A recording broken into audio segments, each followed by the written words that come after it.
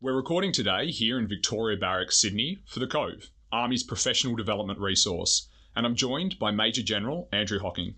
We'll be discussing a paper he's authored on behalf of the Australian Defence Force called Preparing for the Future, Key Organisational Lessons from the Afghanistan Campaign. His study is the second edition of The Vanguard, which is a new series published occasionally by the Australian Defence College and edited by Dr. Cathy Maloney. The goal of The Vanguard is to contribute to current debates and concerns facing Australian military, policy and strategic decision makers. Our guest today is well suited to studying Afghanistan, where he did 2 tours. The first as a planner in the International Security Assistance Force headquarters, and the second as a battle group commander of Mentoring and Reconstruction Task Force 2. Major General Hocking's had a distinguished career and achieved far too much to list here. We could probably do an interesting podcast just talking about your career, but notable postings include a secondment to the Department of Prime Minister and Cabinet and as Deputy Coordinator of the National Bushfire Recovery Agency, as well as 2 deployments to East Timor. For this study about Afghanistan, he interviewed a range of current and ex-ADF personnel, as well as academics and national security leaders, and it's taken him about 6 months to complete this project. It's due for release in early 2022, and this podcast is one part of getting the important work that's been done out into the community so that we can actually apply the lessons he's identified. Who am I? I'm Samuel Cox, and I'm a first-year captain. I'm in the part-time Army, and I'm excited to be part of the Cove team bringing you this interview with Major General Hocking. Sir, thanks for joining us at the Cove. Pleasure, Sam. Glad to be here. Let's get underway. It's a big undertaking to be charged with capturing the key lessons from a 20-year war on behalf of our organisation. My first question is, what is the background and purpose of the study? Look, I think there's a couple of things. First of all, it was directed by the Chief of Defence Force. But importantly, when he gave me direction, he wanted me to take an independent look at things. So he gave me the scope to express my point of view, not necessarily the endorsed defence point of view. And with that, of course, comes the opportunity to stimulate further debate and discussion. And I think a lot of that comes from a larger realisation that you don't learn by being told the institutional answer. You learn by debating and discussing things that are in contention. And this paper aims to do that, to stimulate that debate, stimulate that discussion, and accelerate our learning. When I hear in your answer that you don't have to stick to the party line and can have that independent perspective, what I conclude from that statement, I think I wouldn't be alone in hearing that, is that there's potentially some risky or edgy things in this study. Do you think that's the case? I think so. Not for the purpose of being risky or edgy, but when you're talking about a 20-year military campaign, there's not going to be agreement on all aspects of it. It's far more complex than that. But I think, I say in the paper and every day as I engage with people, I really reflect on how proud I am to be part of an organisation which really reflects Australian character and values. And that's an organisation that's willing to have an honest look at itself in the interests of learning, making sure we have a greater chance of success in the future and contributing to national prosperity. And that doesn't come with stifled conversation or guarded conversation. It comes with what Australians do well, and that is just honest, objective conversation. And I love being in an organisation that allows that in the right way.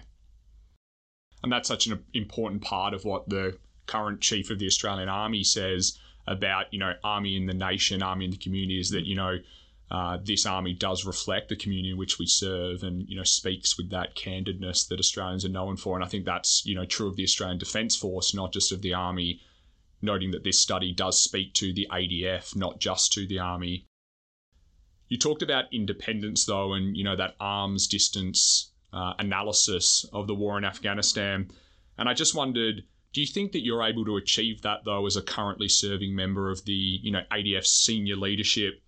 Couldn't there potentially be some unconscious bias there when we could have outsourced the writing of this study?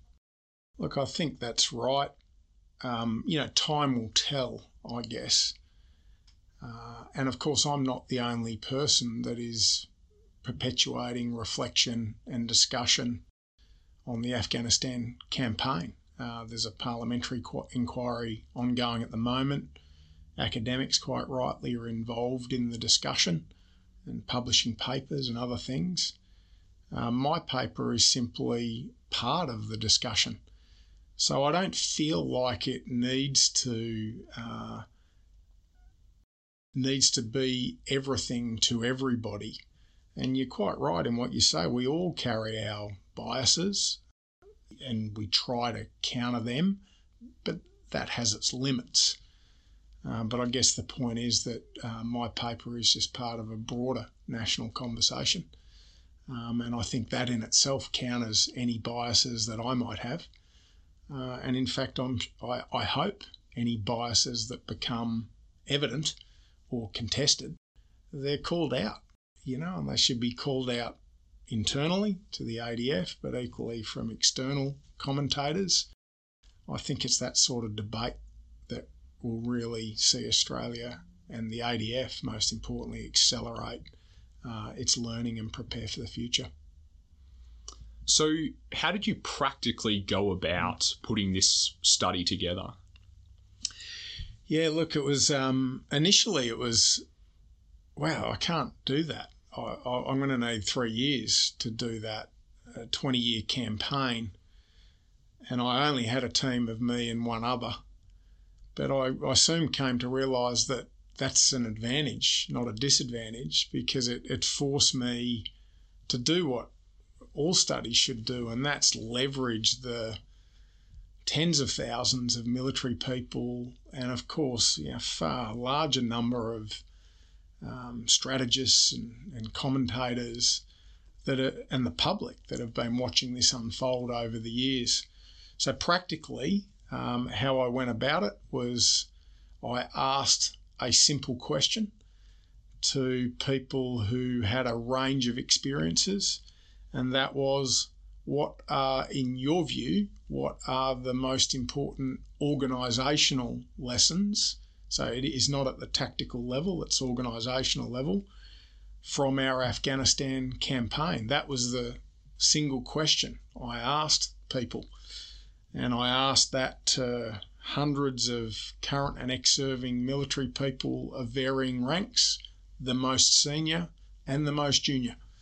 I asked it of people involved in the national security space and other parts of the Australian security apparatus. And like a lot of things, when given a safe space, there was an ethics framework around it that gave people a confidence that they could speak honestly to me. I wouldn't reference their inputs. The collective wisdom was unleashed. And with that, all I had to do was assemble it in areas where there was a grouping of ideas, of which there are 5 main focus areas in the paper, and the rest was just expressing it on paper and doing what I'm doing now, and that is reflecting that back to a wider audience. I can see, having read the study, that it really benefits from that wealth of experience, and it's exciting to hear that there was such broad consultation amongst a range of ranks in order to get those key organisational lessons. It really does what it says on the label. The title says it is the key organisational lessons. It's good to hear, that was the simple question that you asked to really draw those out. But I do wonder, there's a well-known saying that military is always prepared to fight the last war. Given the evolution of warfare, changing strategic circumstances, and the specific nature of the Afghanistan conflict, I do wonder, how can these organisational lessons that we're drawing from Afghanistan be applied to the future? Yeah. No, I think it's a really important question, and where you sit on the answer to that question will probably determine how much you invest in not only reading the study and the paper, but in the general reflection on a 20-year campaign and however you do it. Look, my point of view and what the study found is that you can never predict the future. There's no war or operation that looked like the last one. As I think what a famous US general said, we have a perfect record of never predicting the future. But as I looked at Afghanistan and the campaign, and more importantly, as I looked at the future environment and some of the characteristics that aren't really up for debate anymore, they're just realistic, and we're already seeing them. There are many things that are common to Afghanistan, and let me give you an example. So the future operating environment is already and likely to be increasingly competitive. It'll be more dynamic in nature, less set and forget. So that's a little bit different to the Afghanistan campaign. More convergence where different departments, Army, Navy, Air Force, cyber are all going to work together. And that's already happening now. So there's a difference, without doubt, between the Afghanistan environment and the changing future environment. But the things that are the same is that the future environment is still likely to see us as a nation having to, and as a military, having to inform the development of strategy within a coalition strategy. That's a continuity. The importance of translating guidance from the political level into campaigns and activity that are executed at the tactical level. And these are enduring things in warfare and in affairs of the military and affairs of the state. And you'll see for that reason that the paper really focuses on those things. Because one of the things I did in the paper, Sam, was if I came across a lesson, which there was 40% of them, that didn't have relevance to the future, it's not in the paper. So there's already been that cull to ensure that the things that are in there have that enduring relevance. There was a lot of really interesting stuff in that answer, and there's a couple of threads I'd like to unpack a little bit further.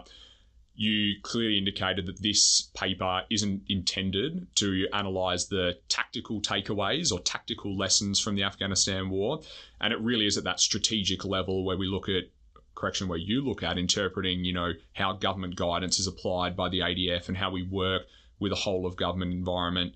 And one of the words you used there was convergence, which flows really well into another question I wanted to ask.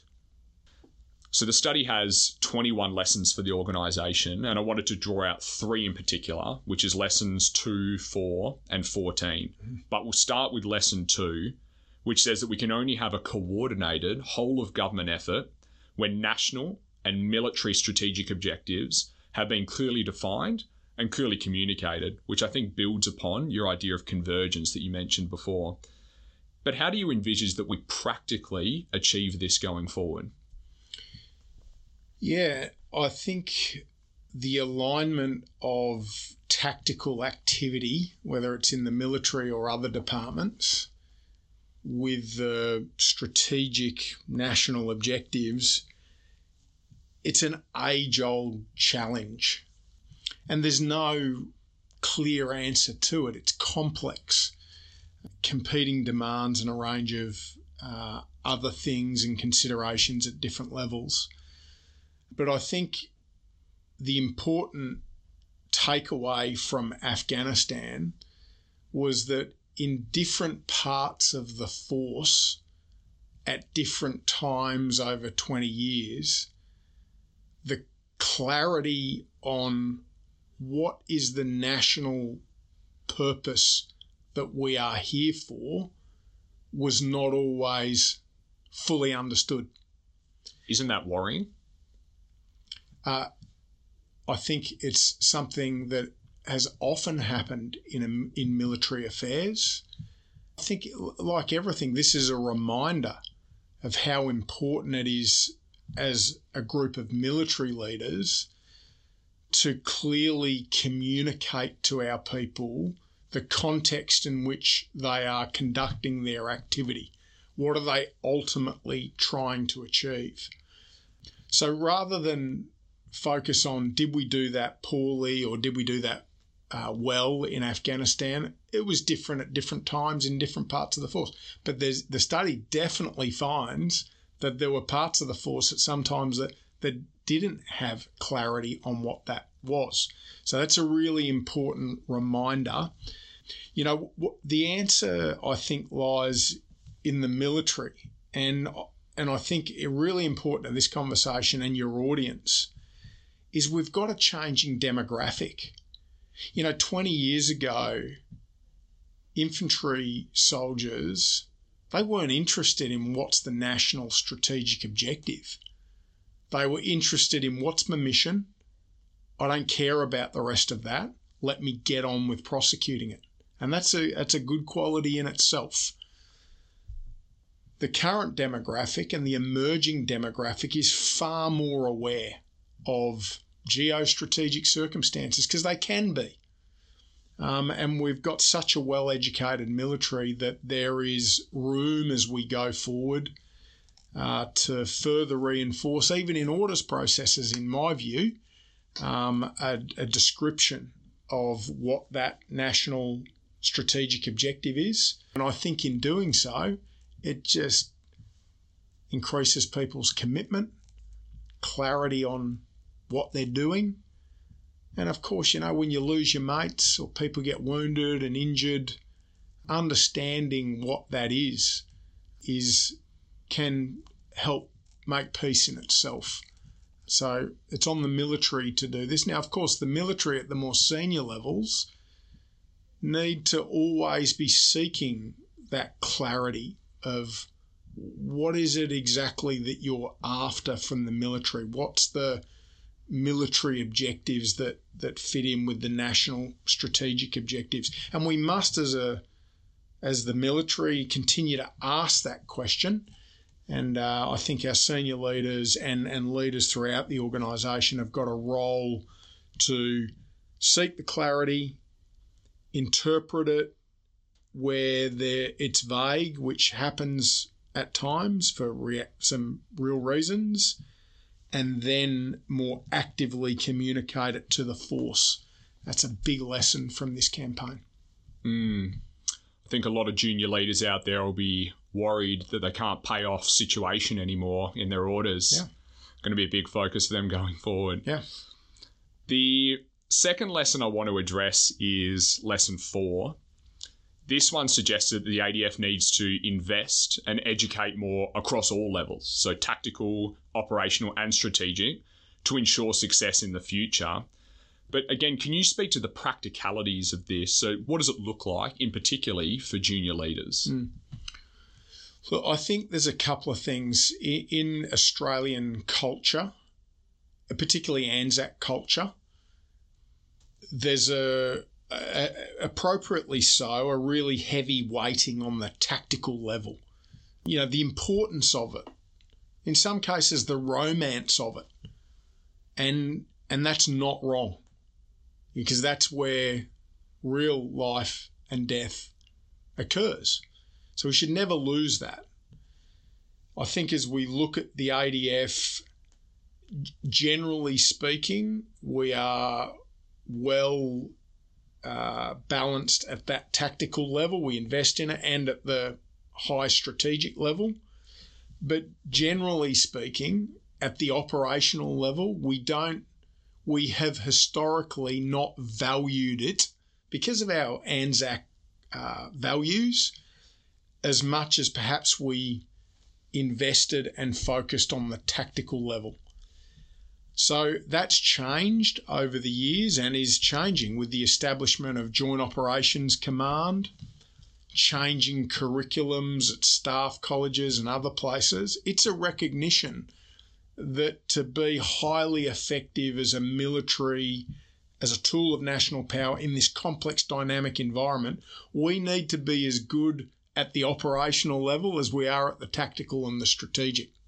So I think there's some further investment in our education at that level is required. I think for the junior leader, and as a lance corporal, lieutenant, captain, major, however you define junior, it's not enough just to value tactics and small group leadership. I think that's important, but what makes you a profession rather than a trade is understanding early and having a desire to understand early the more sophisticated context in which military operations and campaigns are conducted.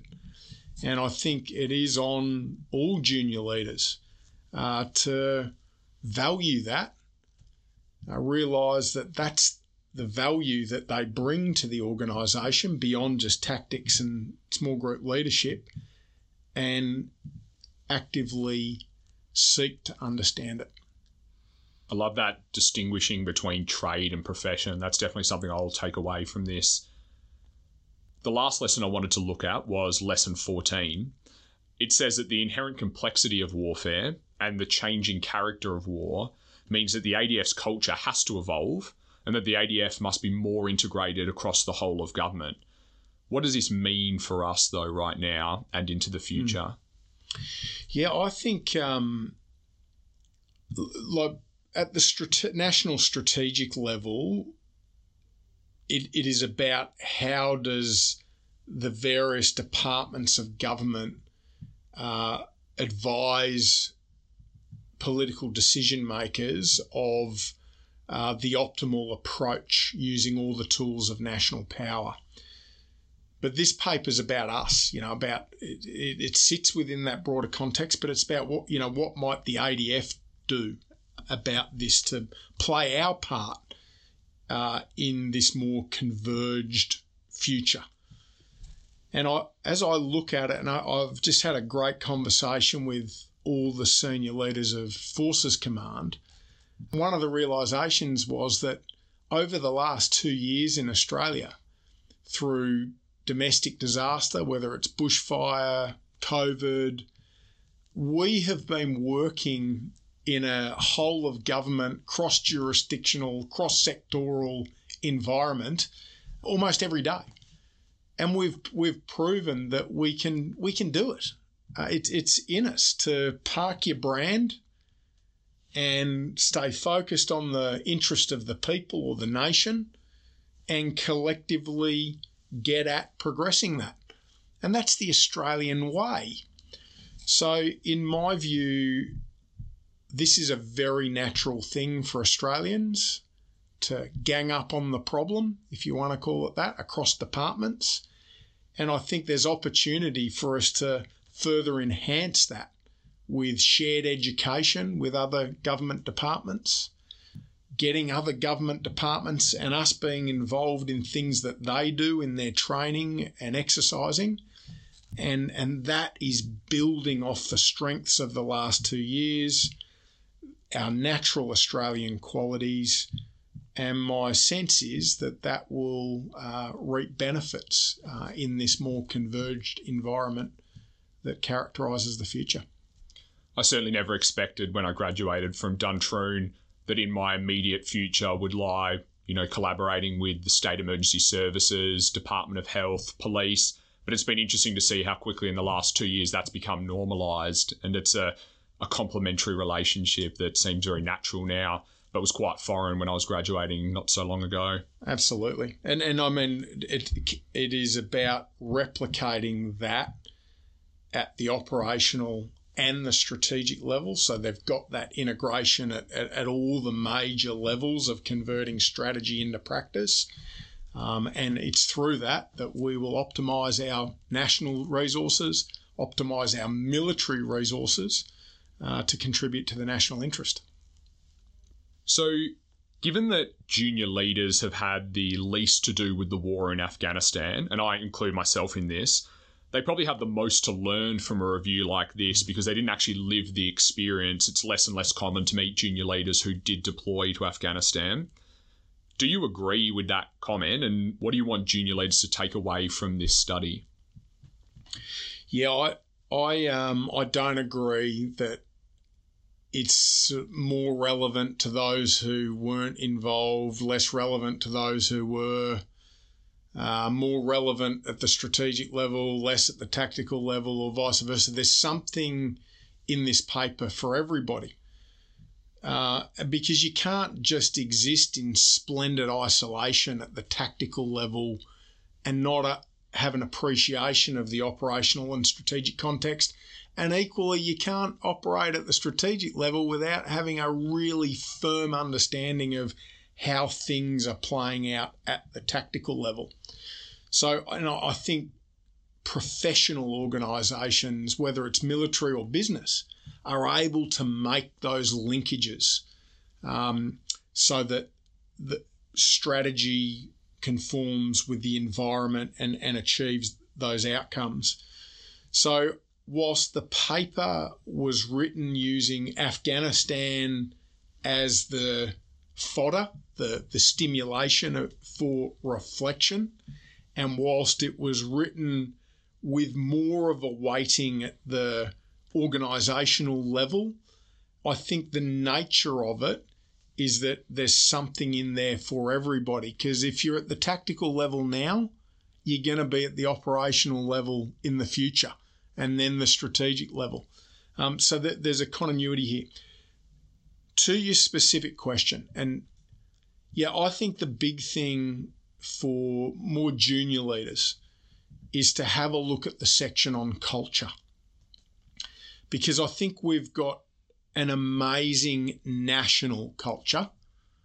And of course, I'd say that as a proud Australian, but I look at what the country has achieved.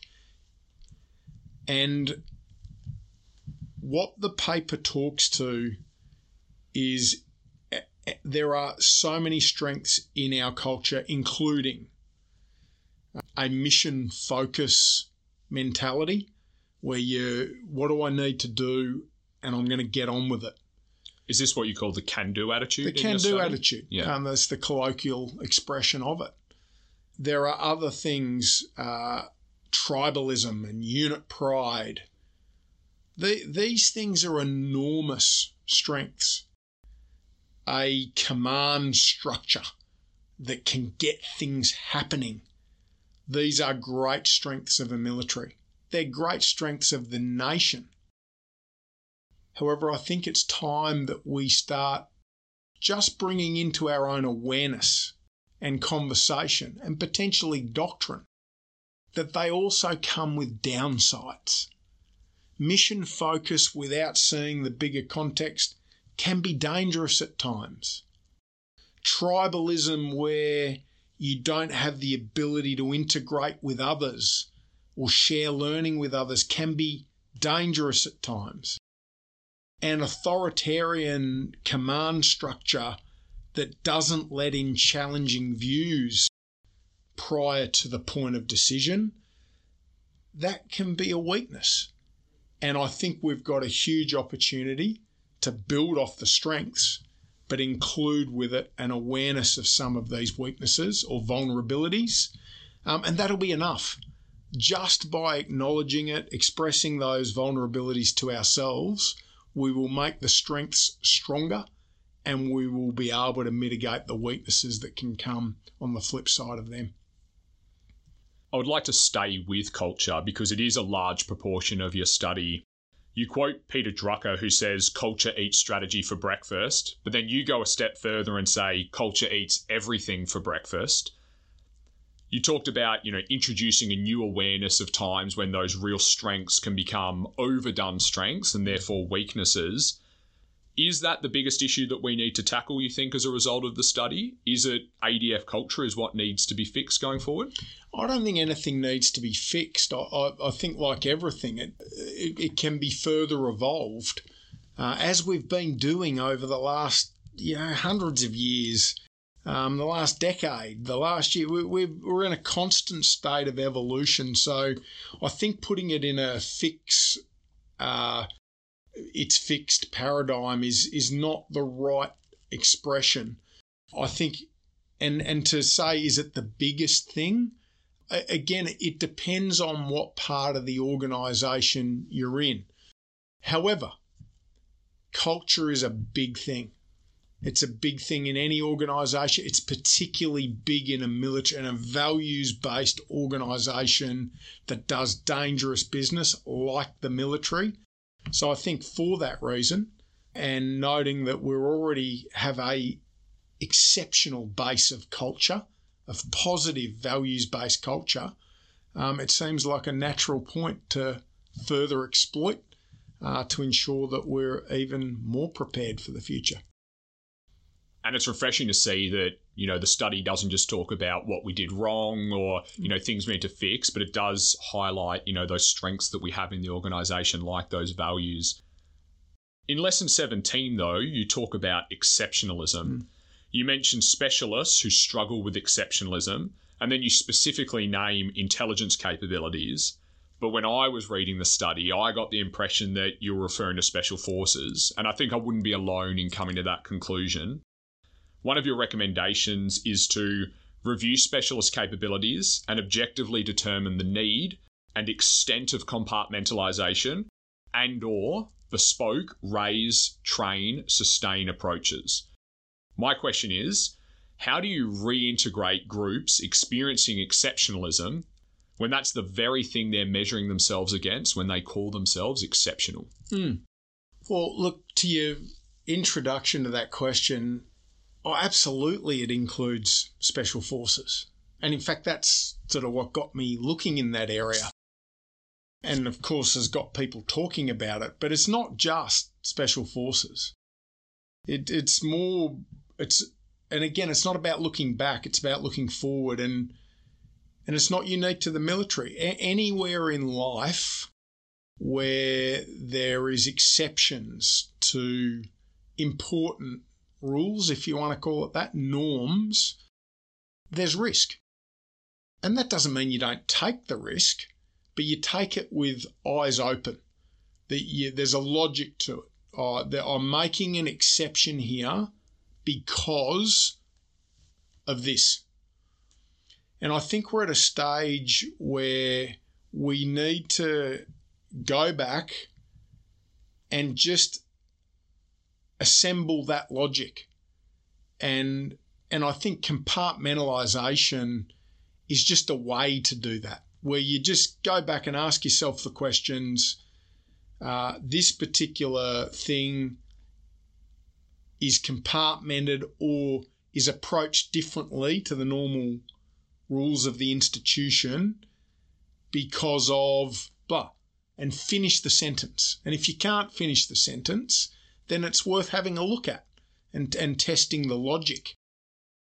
I've got to say, though, and I was in Brigade Command a couple of years ago, and for a long time I'd had the view that there are things, using the Special Forces analogy, there's some skill sets there, some high-end training, the way they do nutrition, the way they make themselves better soldiers, that as I looked at it, it was like, well, why can't we all be doing that?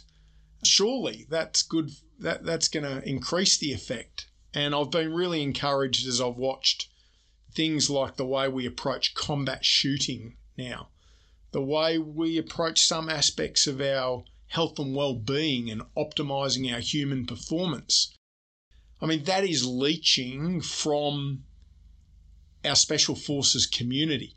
And the more we can do that, the better the whole will be. And of course, the whole is the Australian Defence Force. And let's look for any of the barriers that are stopping the whole from getting better. Good to have you on the record, sir, saying that beards are in. Well, I think it's worth finishing the question. Beards are in because and if we can finish the answer that question or that statement, then they're in. But if we can't, then perhaps they're out. Humour aside, that whole answer was premised on what does a professional military do, right? It looks critically at why things exist and should they continue, and if they continue, for what reason. And that has been a theme of some of your answers. We are a professional military.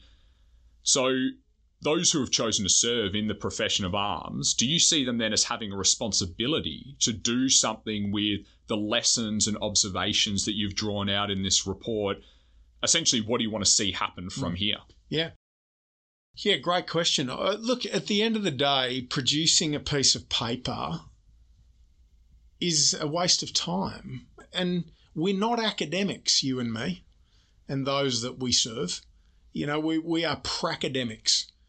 We are intelligent, professional practitioners. So it's not about a paper. There's no, we get no, it's not, we're not a university that suddenly we get more investment because we've published a paper. So I think doing exactly what we're doing here that's the real objective, because I've got you thinking. You've got me thinking just in the discussion, because I don't have all the answers. But by going through the process of, in our aspiration to be better individuals, to be a better ADF and contribute to a safer and more prosperous nation, all we need to do, whether you're the CDF, whether you're the RSM of a unit, or whether you're a digger that's just marched out of ab initio training and naval seaman, is take a knee, read, think, and then answer your own question, Sam, as I asked myself.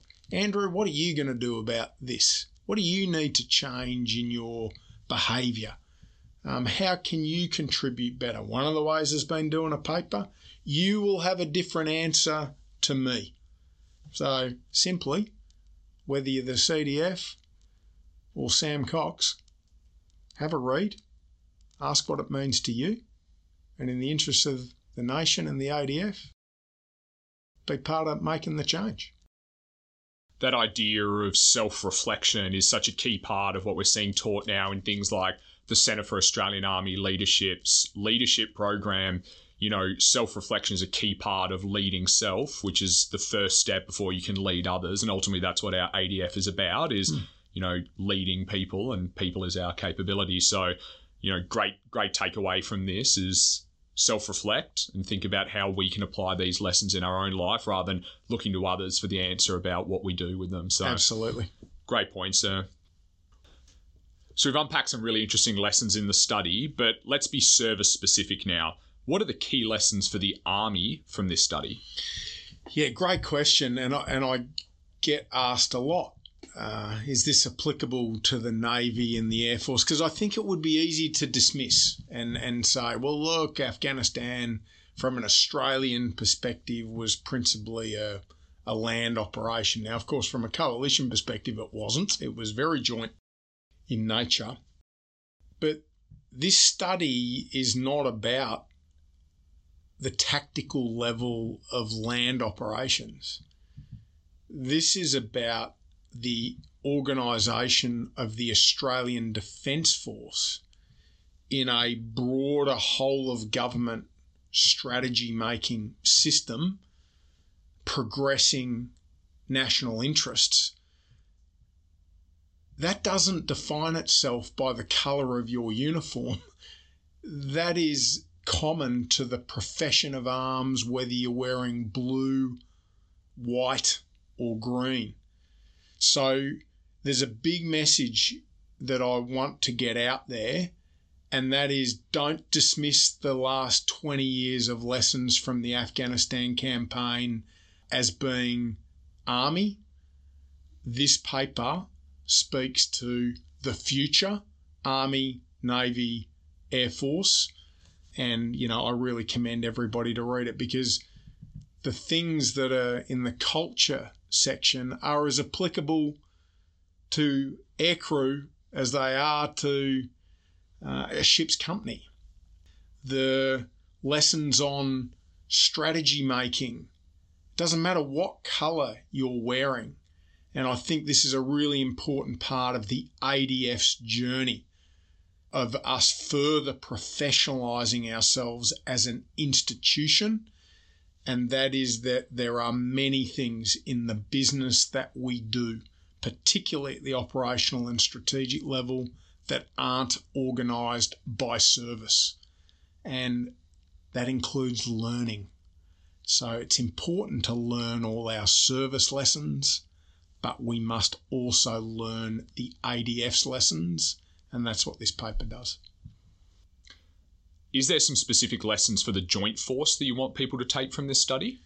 Look, I think this idea of convergence, that, different at the strategic level, different government departments are having to work a lot closer together with each other now, both domestically and internationally, than ever before. I think that same idea propagates into the military space.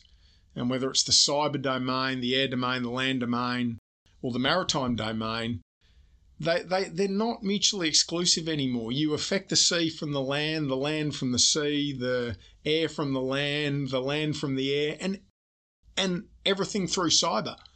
So it's already converged. We only organise in colours because that's been part of the history, and you need a little bit of that in some of the specific skill set.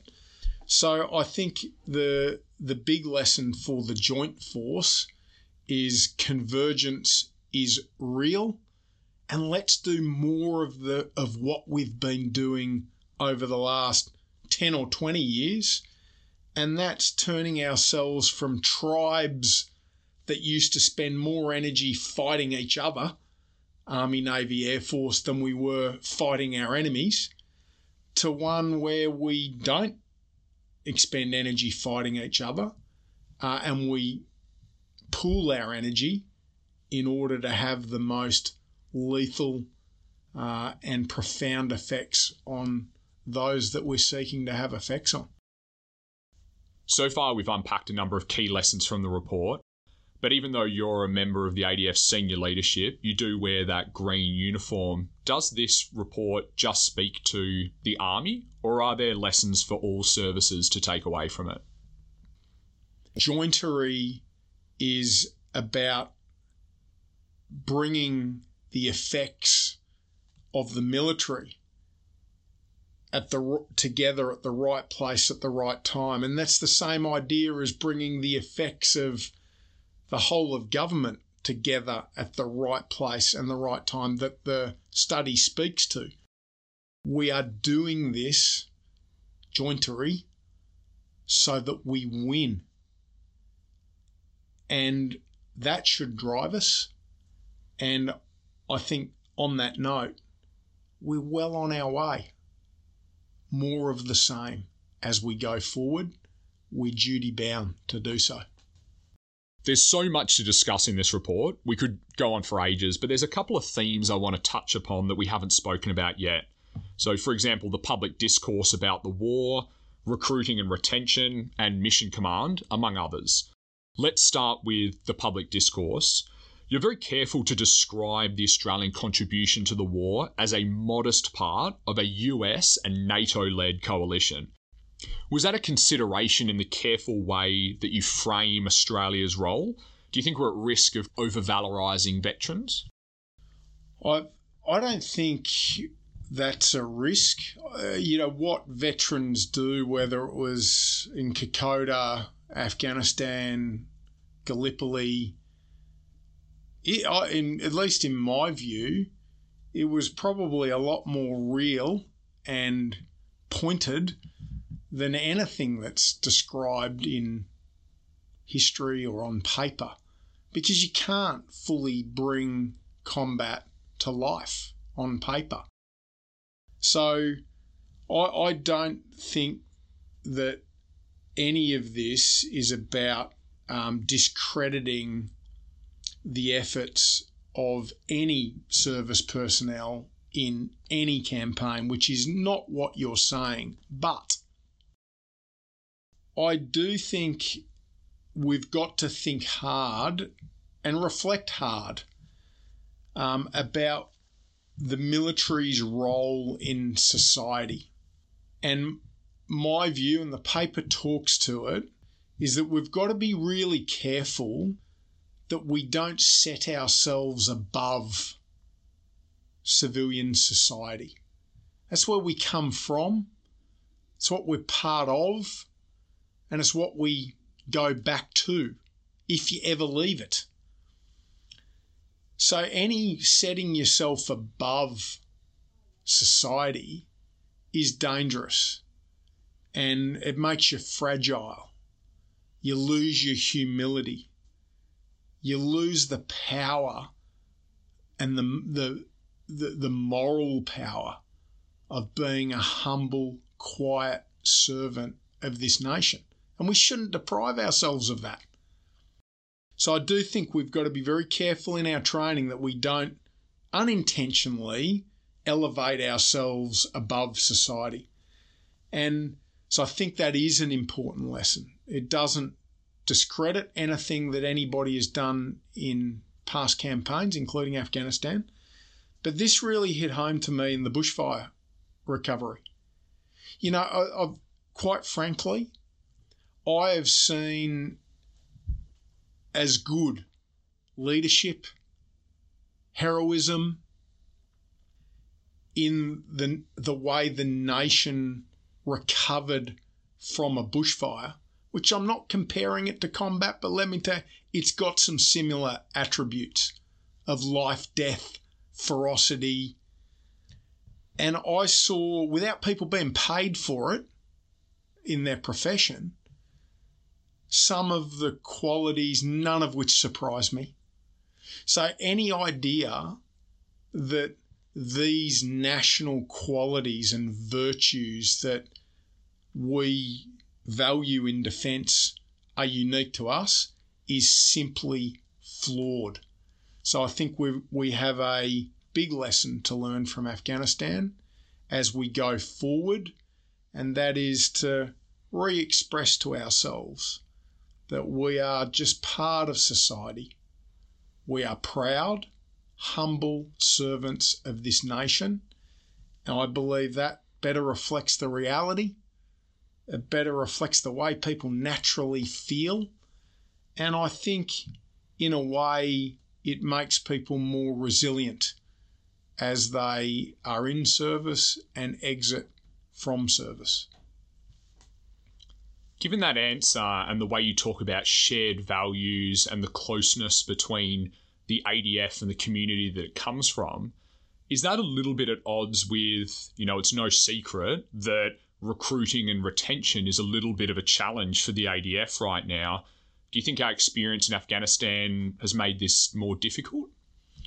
Look, I think recruiting and retention, it ebbs and flows, and it's a complex system, isn't it, of reputation, market forces. There's a lot of things that go to it. At the heart of your question, is has Afghanistan damaged in some way our recruiting possibilities? Look, I don't think so. I think what the nation saw in Afghanistan was tens of thousands of Australians like them in uniform, putting their lives on the line to achieve our national strategic objectives, to make the world better for somebody in Afghanistan, doing it in a courageous, physical way, but at the same time doing it in a compassionate, warm way.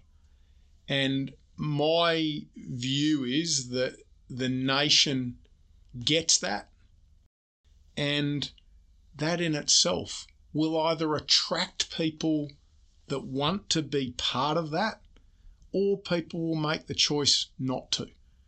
But we can't dress military affairs up to be anything that it's not. It is what it is, and it sells itself to those who want to be part of it. And I can definitely hear in that answer, earlier you talked about there are some similarities between the bushfires and the Afghanistan war, and I think we definitely saw that courage, compassion and warmth that you just talked about seeing in Afghanistan on display domestically during the bushfire response as well. So nice link there between those two answers. Now, I said I wanted to speak to Mission Command as well, which features in your study. But you essentially say that we talk the talk, but we can't actually walk the walk. Given manoeuvre theory and mission command are two of the foundations of the Australian way of war, if we can't execute these two lines of effort effectively, well, what really are we? Well, look, we are, first of all, we're not bad at executing mission command, and the paper doesn't assert that. And really importantly, mission command is fundamental to having the agility to be successful on the battlefield at the tactical level, operational, and even strategic. And it's in us all. We're creative people, Australians. We're problem solvers. We don't have to always look up for solutions. We can find them ourselves. And mission command, beyond a military doctrine, is a way of harnessing that national quality.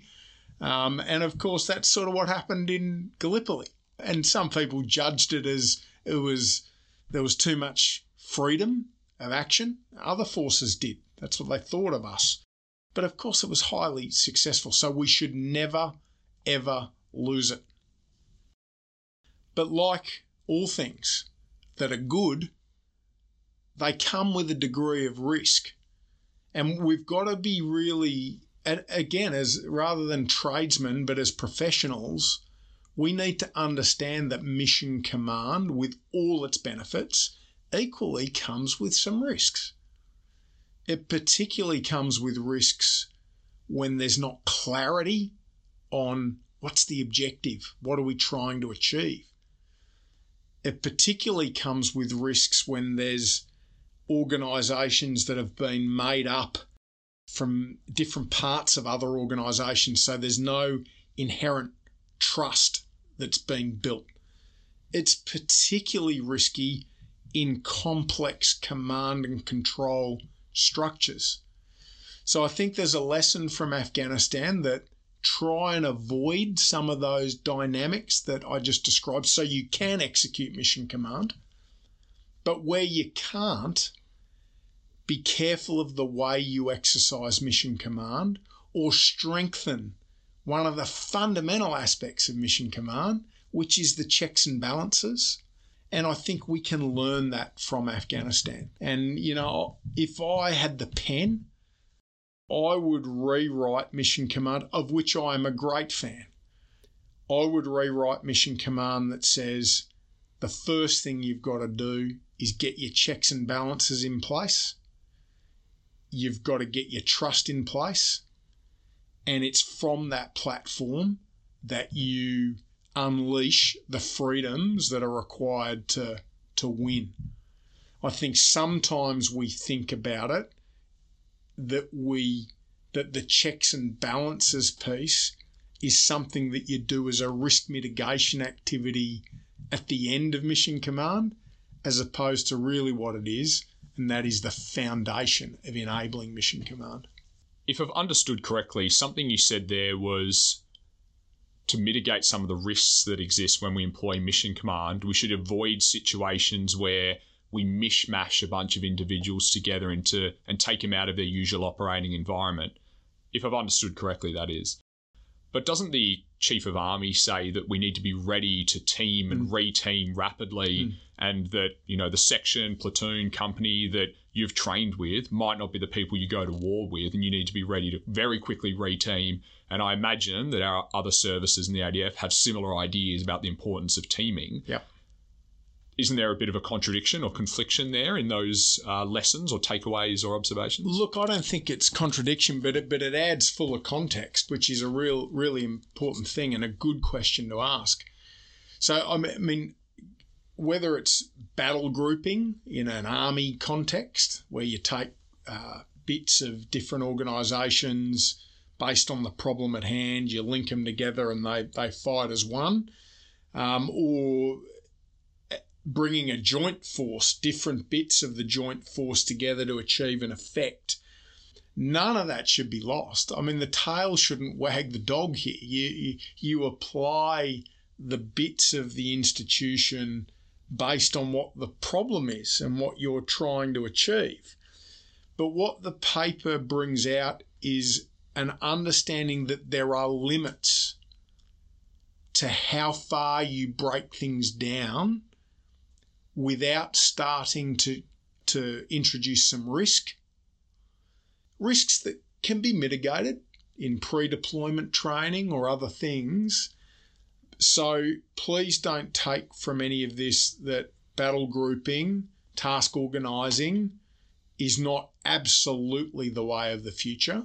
But let's make sure as a profession we understand where there's a point you've broken something down too far and there's a risk in it, and therefore you need to treat that risk or use a already formed group. And I think one of the key things here, and people get distracted, they look at a section. You even used it, a section, a platoon, a squadron. Actually, those bricks, capability bricks, are a little bit more interchangeable. One of the really hard bits is a headquarters, right? The orchestrator of all the new bits. When you start breaking that headquarters down or trying to create it as a amalgamation of other headquarters, then actually you're introducing a lot of risk to battle grouping or task organising. So I think this paper is asking us to, as an organisation, think a little bit more of the risks of task organising, particularly as it relates to the headquarter level. That feels like a very fitting answer to conclude upon, because it encourages us to lift our heads out of the tactical space, which is a theme in your paper, and consider the operational and strategic lessons from the Afghanistan war. Before we conclude, sir, is there any final comments you want to add? Yeah, look, I think one of the big things to conclude on, and it relates to some of the earlier questions you asked about what do we do with this as an individual, as an organisation, whatever it may be. I think one of the things that is an irreducible reality of our future, and that is the speed in which we change and evolve as an organisation, is likely to determine our future success, our future failure, or how much we potentially fail in the early parts of a future campaign. So this paper is about accelerating that learning because it's fundamental to our future success. And you can't order people to do that. You can only assemble the logic. And the logic is there for you, Sam, for me, for the next Air Force pilot and Navy bosun. It is there to help every one of those people and everyone in between to stimulate their reflection, to answer the question, what are you going to do about it individually, as a leader and helping your team?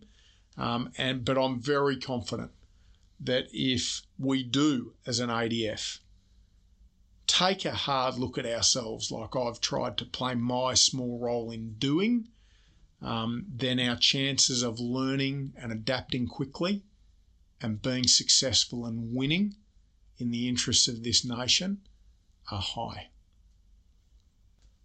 Great answer to finish on, sir. And, just one of many things to take away from today's chat with Major General Andrew Hocking. Thanks for joining us, sir. Thanks to everyone for listening. For those who want more, the study, and a reminder that it's called Preparing for the Future, Key Organisational Lessons from the Afghanistan Campaign, will be released early 2022. It can be found, along with a few other resources relating to this study, on the Cove. I encourage everyone to read at least the exec summary, which is a good 5-page start, and then pick and choose what else interests you from the study. I'd like to leave you with a line from the study's conclusion. Translating this from lessons observed to lessons learned will require objective reflection and persistent effort. You've done your part, sir, by laying out the lessons observed. Time for us to do ours.